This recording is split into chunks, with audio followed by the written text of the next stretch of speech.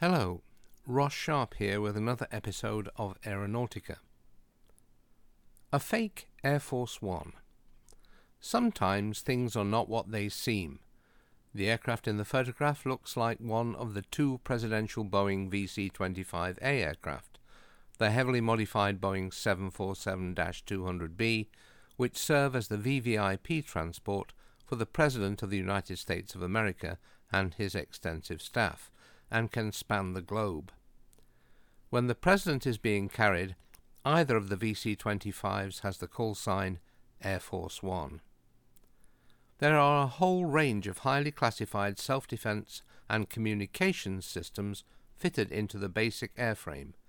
Many are located on the upper deck, aft of the flight deck, to make it fit for its role. Some of these will only be needed if a national emergency should arise whilst the President was in the air. Following the 9/11 attacks, both of the aircraft were modified to enable the President to address the nation on television in flight during any emergency from his private office in the VC-25. Despite the copious nature of the storage space in the VC-25's hold, there is simply not enough to accommodate the needs of the presidential party.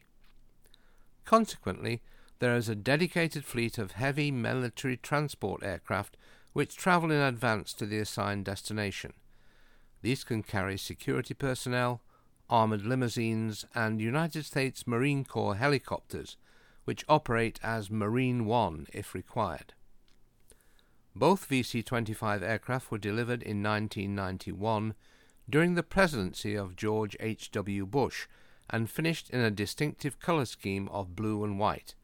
They were assigned to the Presidential Airlift Group of the 89th Airlift Wing at Joint Base Andrews, Maryland, who organized presidential air transport as well as that of other high officials. The problem that the United States Air Force now has is that both aircraft are rapidly approaching the end of their useful lives. Consequently, the U.S. government asked for proposals from both Airbus and Boeing for a replacement aircraft.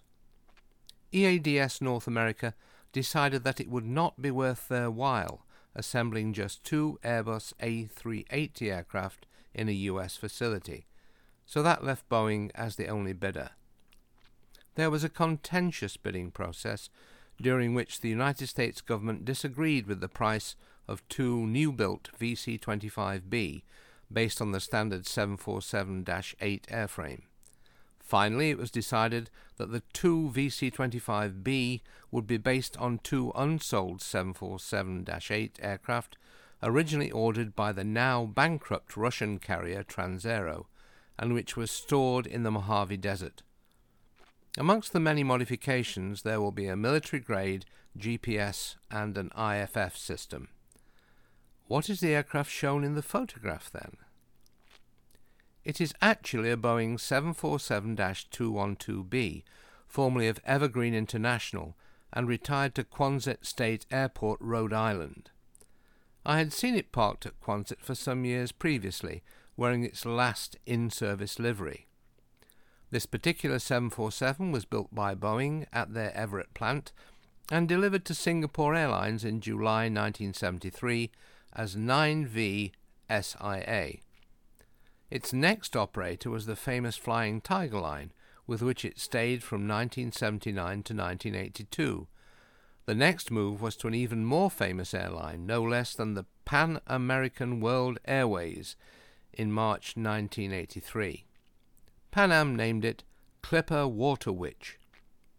A major change came in 1991 when it was acquired by Evergreen International Airlines, who had it converted for cargo service. The following year, the 747 was leased to Saudi Arabian Airlines, where it carried cargo to many destinations during a 10-year stay. The lease ended in May 1992 and it was taken back into Evergreen service. It was finally withdrawn from use after a service career of no less than 46.2 years and was stored at John F. Kennedy Airport, New York, on the 11th of August 2012. A move to Kansas City International came in October 2014, where it was stored until June 2015. The final move to Quonset came on the 16th of June 2015, when the owner of record was listed as Mojave Jet Asset Services LLC, and it was still carrying its evergreen registration, November 485 Echo Victor. The new owner eventually decided to paint the aircraft as Air Force One, and has given the aircraft a whole new career as an educational tool. It has now been moved from Rhode Island down the east coast of America to the National Harbor on the Potomac River in Washington, D.C. This difficult task was undertaken by HLI Rail and Rigging Incorporated, who used a giant barge. The aircraft is now safely ashore, where it will be used to educate and entertain pre-booked groups of school children as the Air Force One Experience, which is part of the Children's Democracy Project.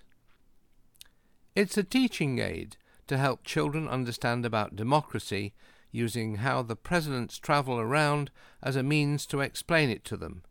Everything from George Washington on his horse, all the way through trains and carriages, and up to Air Force One, said Russ McLaren of HLA Rail and Rigging. In its eye-catching paint scheme, this replica Air Force One is certainly an interesting and impressive exhibit, and groups of school children should indeed enjoy their 90-minute learning experience. Thank you for listening.